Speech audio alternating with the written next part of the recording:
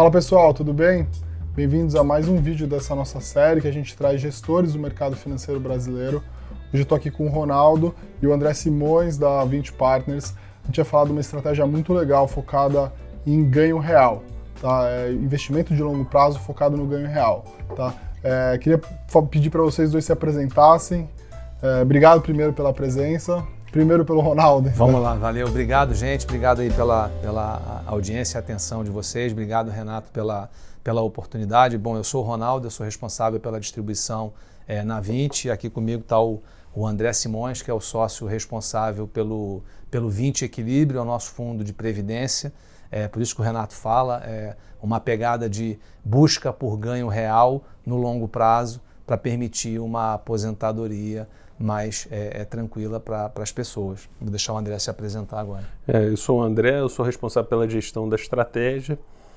Conforme o Renato falou, a gente entende que o desafio da Previdência hoje é muito grande e a gente resolveu estruturar um fundo justamente para auxiliar as pessoas a alcançar esse objetivo que é bem desafiador em momentos de juro mais baixo.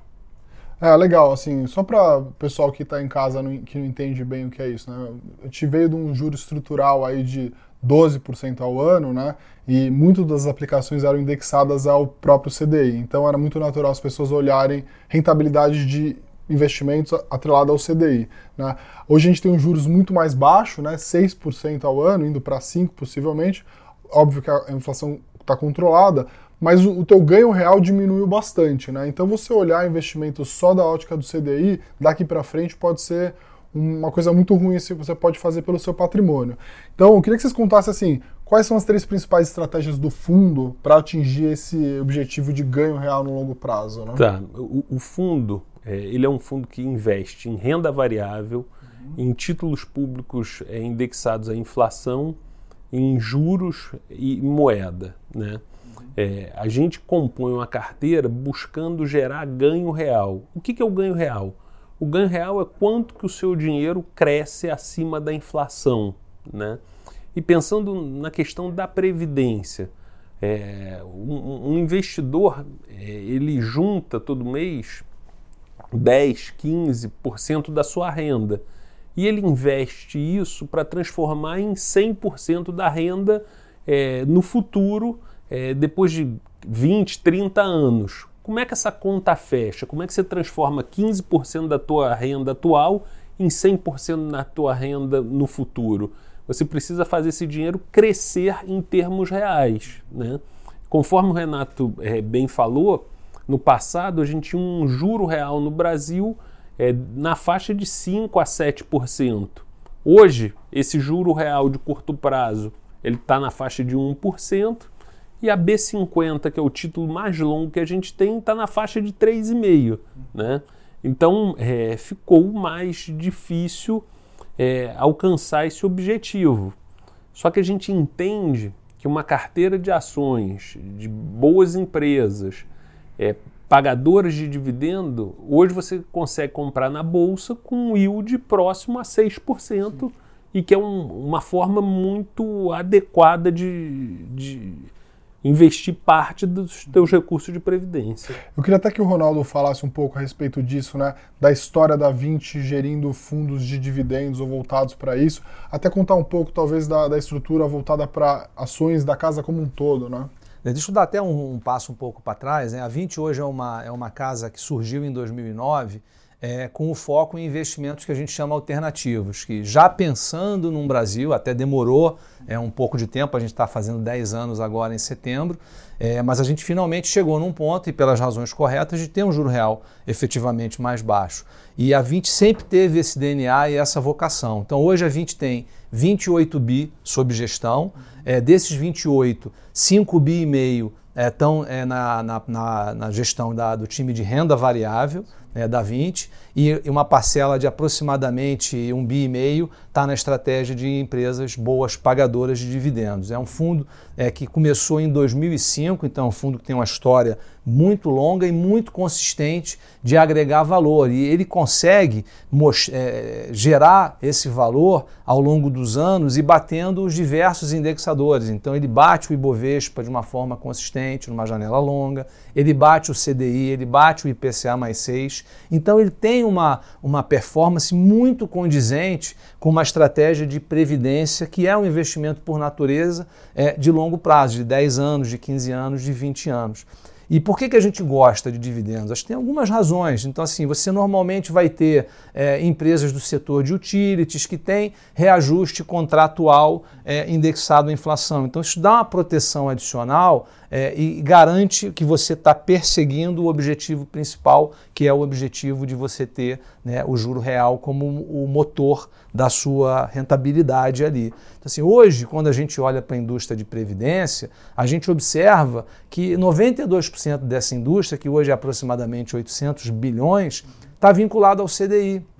E hoje isso vai ter um juro real que é muito baixo, como o André está falando. Então, assim, a gente precisa, para garantir que o cidadão vai ter, ou a cidadã, né, vai ter a sua aposentadoria no mesmo estilo de vida, se a pessoa estava acostumada a ir jantar fora uma vez por mês, para ela garantir que ela vai manter o mesmo padrão de vida, a gente tem que ter um juro real ao longo do tempo de acumulação de 5%, 6%. Se tiver 1%, como hoje o CDI está propiciando, a pessoa não está vendo volatilidade na cota, mas ela está correndo um risco que é um risco complicado, que é o risco que você não está enxergando. E qual é esse risco? É o risco de você daqui a 20 anos concluir que você não juntou o dinheiro suficiente para manter o seu padrão de vida, que é digamos, a origem de tudo. Você está juntando hoje com uma parcela, como o André falou, para acumular dinheiro para você receber a renda para manter o seu padrão de vida lá para frente. Então, se isso acontece daqui a 20 anos, você talvez não tenha tempo de recuperar, de juntar mais. Então, é muito importante olhar para isso agora, na fase de acumulação, e buscar alternativas que permitam um ganho real maior. É importante isso que o Ronaldo colocou, porque que a previdência ela tem basicamente 3 variáveis, né? O quanto você poupa, né? Por quanto tempo você poupa e por quanto tempo você usufrui, né? Então, a gente está num mundo que as pessoas vivem mais com um juro menor. Então, ou você poupa mais, ou você poupa por um período maior, ou você usufrui menos, né? Então, essa conta é uma conta que as pessoas pouco se preocupam com a estratégia que elas vão investir os seus recursos de previdência, né? E isso é a coisa mais importante, né? É investir num produto que entenda qual é o problema da previdência e seja gerido de acordo para buscar esse objetivo, né? Então, o 20 equilíbrio é isso. Uhum. Devia ter uma frase hoje que fala assim, né? Tempo e juros compostos, né? É o combo que mais funciona no mundo inteiro. Então, assim, quanto antes você começar, melhor, né?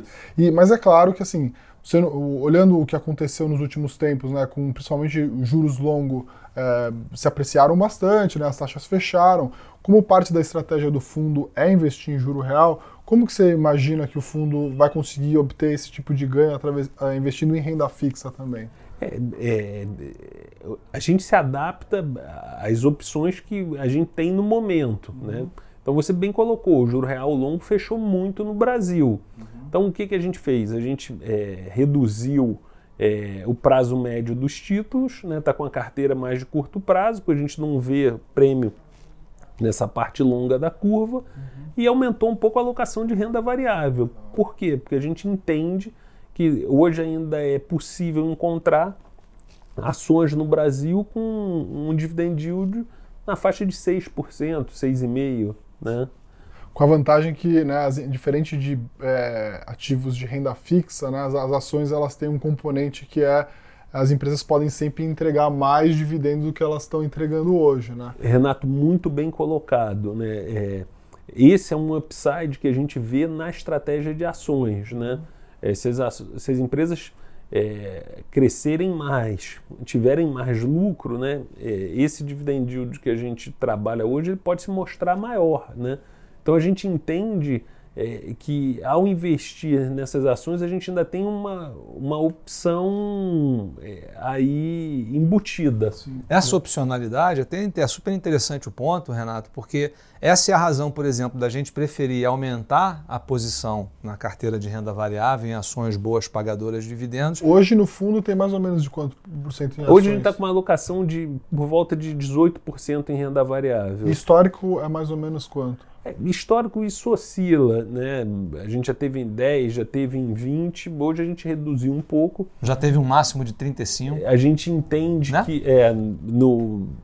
no passado, a gente entende que o cenário externo piorou um pouco, o Brasil está num momento muito positivo, só que a gente vive num mundo globalizado, né? E com muito Twitter e muita, enfim, frenesia digital. Mas eu estava fazendo o ponto de você hoje alocar em renda variável boas pagadoras de dividendos, você tem essa sua opcionalidade e na nossa visão isso é melhor, por exemplo, do que uma B longa.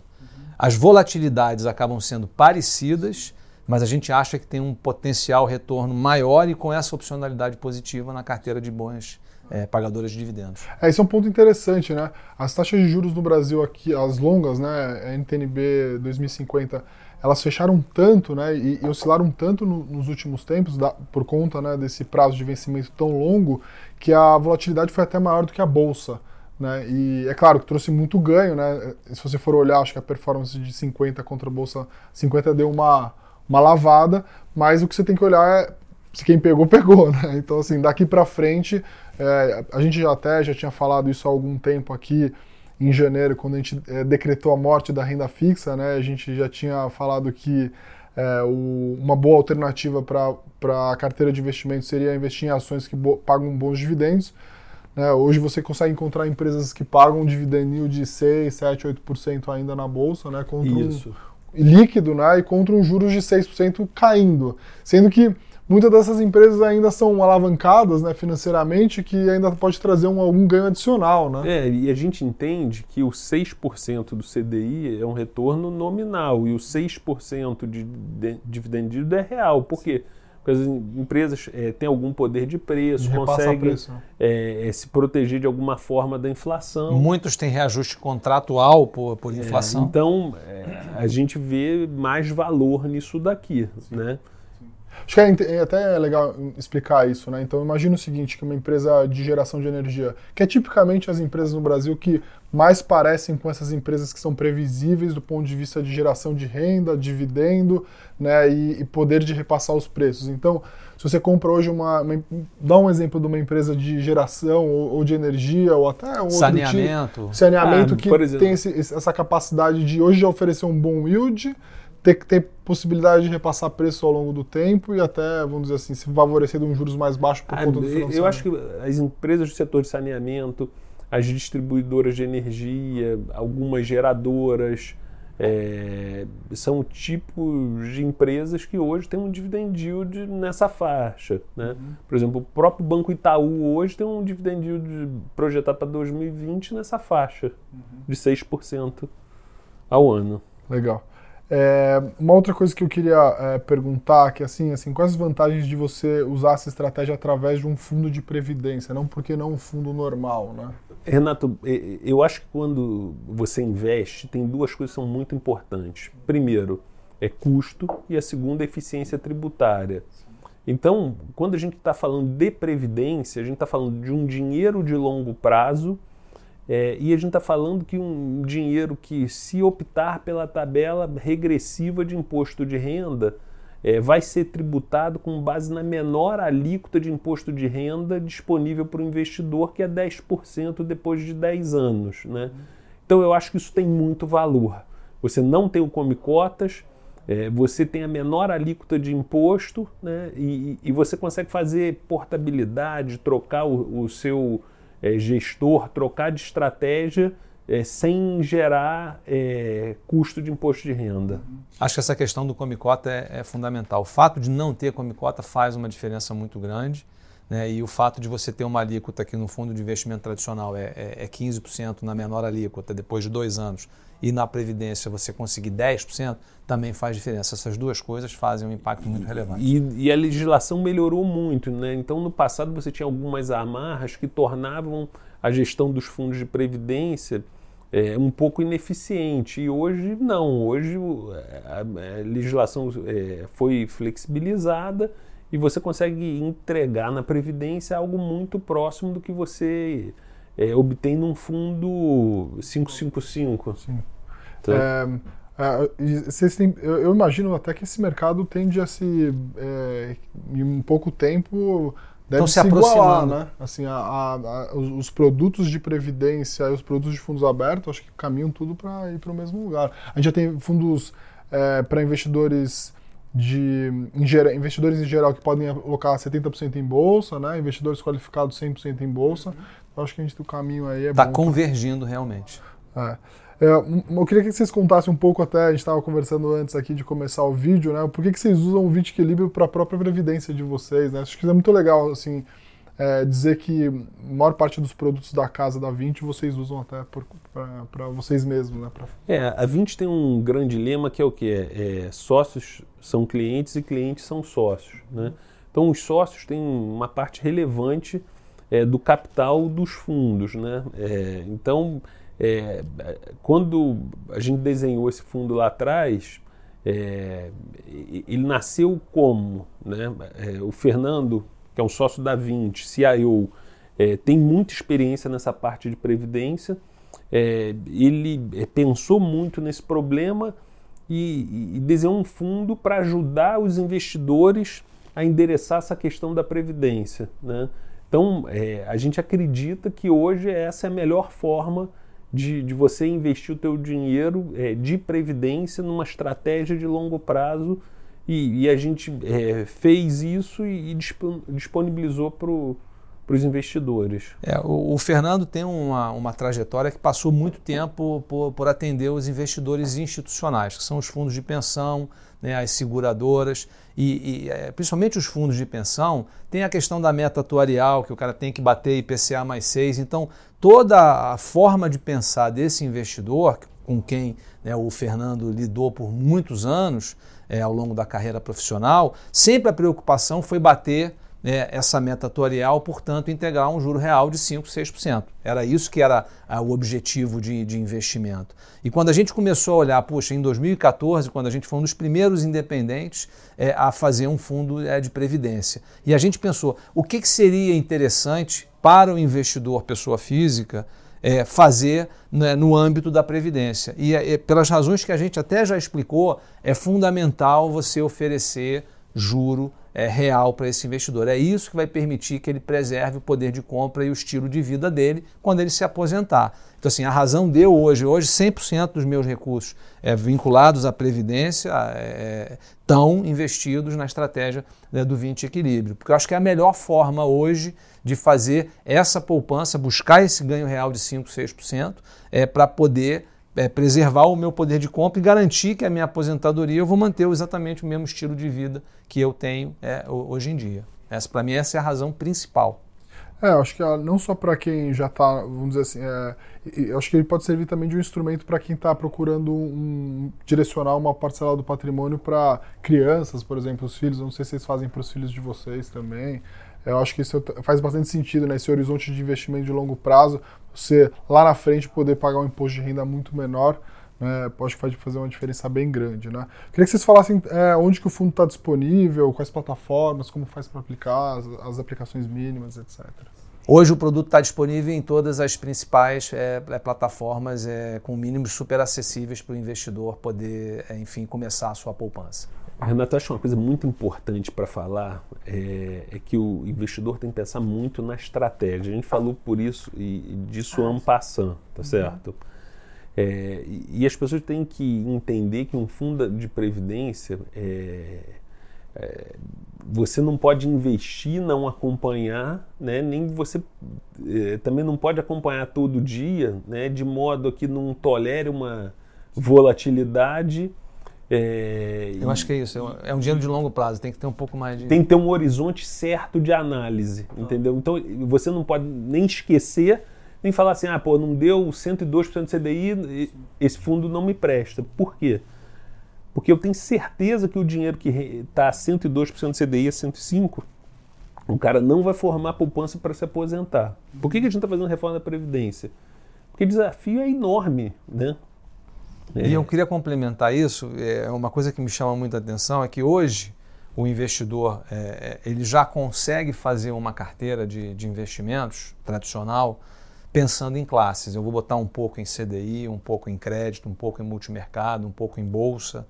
Isso é normal, isso já está no dia a dia das pessoas. Por que na Previdência ele põe 100% no CDI? Que é um dinheiro que é de muito mais longo prazo, ele deveria estar muito mais predisposto a fazer uma carteira de investimentos aqui, até porque ele tem um benefício fiscal. Essa carteira aqui vai render. O fato de não ter come cotas e o fato de ter uma alíquota de 10 e não de 15 vai permitir que esse dinheiro renda muito mais no longo prazo. Por que aqui é tudo CDI e aqui tem uma carteira? Então, assim, acho que a provocação, façam também na Previdência, da mesma forma, uma carteira, minimamente, uma carteira de investimento com multimercado, com bolsa, com crédito. Por que é só a CDI?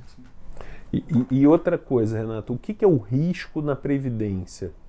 O risco da Previdência não é o risco de preço, não é a volatilidade. O risco da Previdência é você não formar poupança suficiente para poder se aposentar, né? Então, as pessoas têm que entender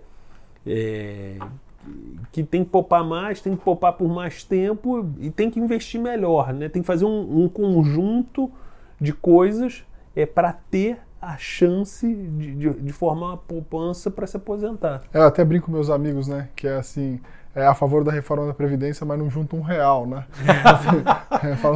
Não faz absolutamente nenhum sentido, né? Se você entende os problemas da Previdência, que não são problemas que vão resolver o problema de 20 anos no Brasil, mas provavelmente vão resolver o problema de 10 anos, né? Você não pode ser a favor da reforma da Previdência se você não junta R$1. Não fazer nada. Você não vai juntar dinheiro por osmose. E assim, essa Previdência agora está resolvendo um problema de 10 anos, né? A gente sabe que tem um problema aí que assim, não só pessoas nascendo... a gente tem mais pessoas para cuidar nos próximos anos, né, de pessoas que vão ficar velhas, mas também vão durar por mais tempo. A expectativa de vida é cada vez maior. E esse problema não é um problema do Brasil, né? Hoje a Alemanha colocou um papel de 30 anos a menos 11 bips. Né? O que faz um fundo de pensão da Alemanha? O que faz um investidor da Alemanha que só investe em renda fixa? Né? Então, o desafio é enorme. A gente tem uma tabela, que eu não sei se o Fernando te mostrou. Você está colocando aqui uma tabela, então, que mostra justamente essa diferença do ganho real ao longo do tempo, né? Quanto que você pode ganhar, quanto que o juro real é importante, né? E quanto que faz diferença a 1% ao ano ao longo de muitos anos. Então, assim, a estratégia voltada para o ganho real, ele é importante porque ele realmente te traz algum ganho, né? Não só ganhos nominais, mas ganhos reais acima da inflação, mas também 1% ao ano real, ao longo de muitos anos, pode fazer uma diferença brutal. Né? Bom, para finalizar, eu queria que vocês contassem aí um pouco como que vocês estão vendo aí a perspectiva para o mercado, para juros, câmbio, bolsa, qual que é a visão da Vinci aí para os próximos meses, anos, já que vocês estão há tanto tempo no mercado e pegaram, assim, acho que um pouco de tudo aí, né? Então, falando de como a gente vê uma piora do cenário externo, né? O juro aqui no Brasil caiu muito, a gente está com o menor juro da nossa história, então a gente acha que isso é ruim para a moeda, né? Você tem um diferencial de juros hoje pequeno, então a gente não está entre aqueles que acreditam que o real tem um potencial muito grande de valorização, né? Então, eu acho que esse dólar vai ficar aí oscilando entre 3,80, 4, ou de repente até escorrega um pouco mais. A Bolsa, eu tenho uma visão um pouco mais otimista, eu acho que o crescimento ele vai vir, né? A gente passou um período muito grande de crise, mas eu acho que esse juro baixo está levando as pessoas a investir, as empresas. Então, eu acho que a surpresa é positiva, né? E eu acho que o juro é esse patamar aí, um pouquinho mais para baixo, mas não tem grandes movimentos aí ao longo dos próximos 12 meses. Eu acho que lá fora, só complementando um pouco o André, assim, existe uma questão importante, Estados Unidos, China, mas a gente acha que, assim, no cenário base seria prevalecer uma racionalidade no processo. O Trump passa por um processo eleitoral no ano que vem, acho que não é de interesse de ninguém um desaquecimento muito importante da economia. É claro que os efeitos começam a aparecer e isso vai trazendo uma batida na mesa, uma soprada. Eu acho que esse ambiente de um desaquecimento global, mas que não seja um desaquecimento muito forte, um desaquecimento suave, moderado, acaba permitindo que a gente, enfim, toque a nossa dinâmica, né, doméstica de juro baixo, das empresas terem menor despesa financeira, de ter uma taxa de desconto mais baixa, enfim, que acaba permitindo, e de novo, num juro negativo no mundo. A gente acabou de falar um pouco antes, né, do juro na Alemanha para 30 anos a menos 11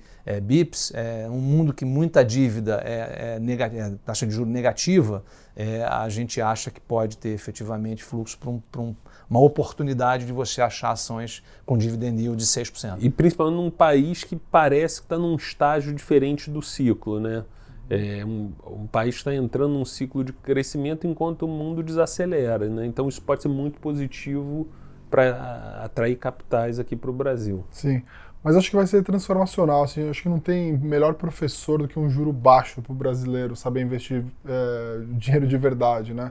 Acho que os países desenvolvidos já passaram por isso há muito tempo, né? É muito normal pessoas nos Estados Unidos terem uma alocação em bolsa em 40%, 50% do patrimônio, até começar a comprar ações de empresas grandes, né, e rentáveis e estáveis, tendo em vista pegar um dividendo lá na frente, justamente porque você tem uma taxa de juros zero, né, para não falar negativa na Europa. Então, acho que é muito importante essa ideia de que, primeiro, quanto antes começar melhor, obviamente, mas ter uma estratégia de médio e longo prazo focado em trazer rentabilidade real para o seu patrimônio, né. Bom, queria agradecer então a presença de vocês dois. Aproveitando, queria que vocês dessem um recado final aí para o pessoal que está em casa. Eu acho que todo investidor tem que pensar muito sobre a estratégia da sua previdência, se planejar para ter uma previdência que efetivamente alcance o seu objetivo. Acho que o meu recado é, se você hoje já faz uma carteira de investimentos tradicional, pensando em classes, multimercado, ações, renda fixa, crédito e dividindo um pouquinho para cada caixinha dessa, eu acho que você tem ainda mais razão e motivação para fazer a mesma coisa na sua estratégia de previdência. Comece, se não começou, acho que a hora é essa, por tudo que a gente já discutiu, e olhe para alternativas que, apesar de terem um pouco mais de volatilidade, vão perseguir o juro real como resultado final e vão permitir que você tenha uma acumulação de capital mais forte para a sua aposentadoria lá na frente. Acho que ficar só hoje no CDI é uma armadilha que é muito complicada, e quanto mais cedo a gente perceber ela e tentar sair, vai ser muito melhor. Bom, espero que vocês tenham gostado, pessoal. Deixando um recado final aqui para vocês subscreverem o canal, ativarem as notificações. Lembrando que essas conversas também estão no Spotify agora. Então pode conferir lá e seguir também o nosso canal no Spotify. Um abraço e até a próxima vez.